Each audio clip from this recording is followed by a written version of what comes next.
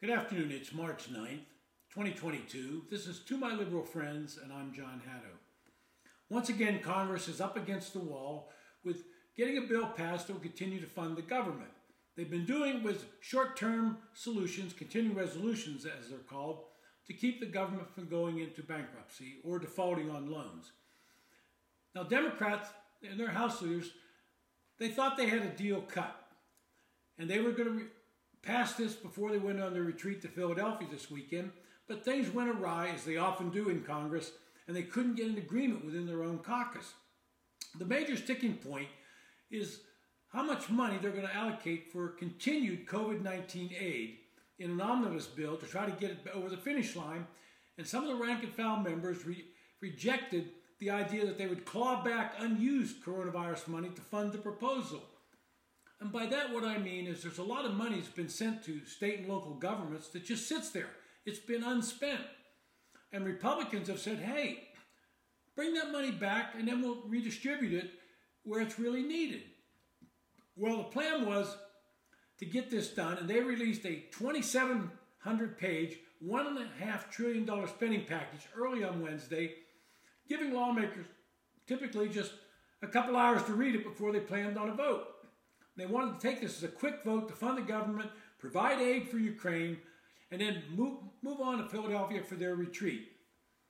But even Bill Pascrell, a Democrat from New Jersey, said, we're learning some of the things for the first time, what's in the bill and what's not in the bill.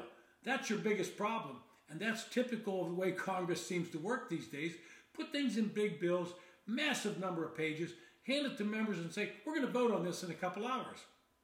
Now, the legislation does include, and it's timely, $13.6 billion in Ukraine aid, and because Congress is facing a Friday shutdown, they had to do something here.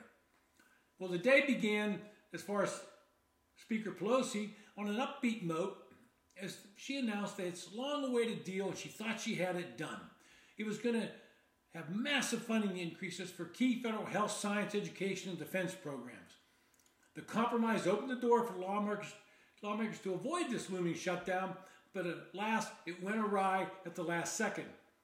Republicans started demanding that the money be financed in full, resulting in a bipartisan deal that sourced the coronavirus funds. And they said, let's go after that pot set aside for state government in the last stimulus law. If they haven't used it, let's get it back. Well, this upset a wide array of Democrats because they never like to take money back from anybody. And since it threatened to revoke the aid their local governors and legislatures had counted on, they said no. Some lawmakers even charged they were blindsided by concessions made by the top brass in their own party. Now, Republicans had already won additional concessions, forcing Democrats to back down on repealing the provision in the law that bars federal funding from abortion-related services. That's known as the Hyde Amendment.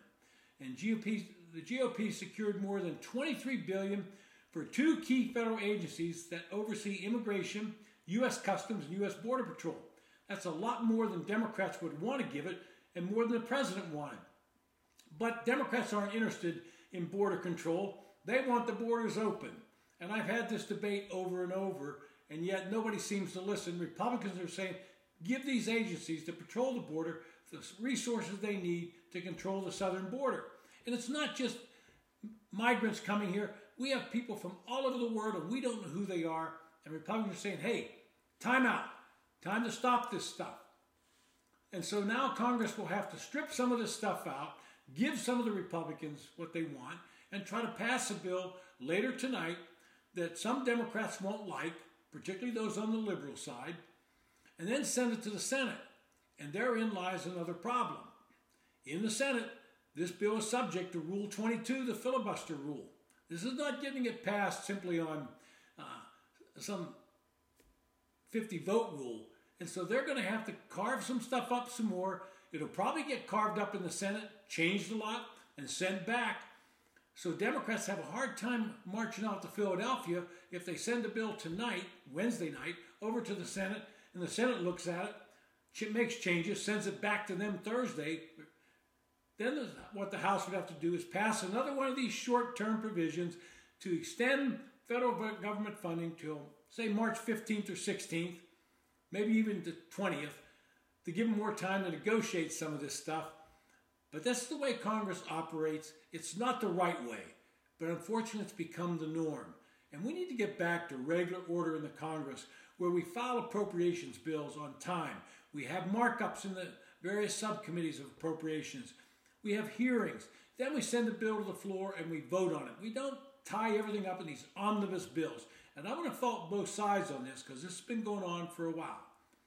We need to come back and function the way the House and Senate were designed to function and not just let the leadership design a bill over and over that won't work.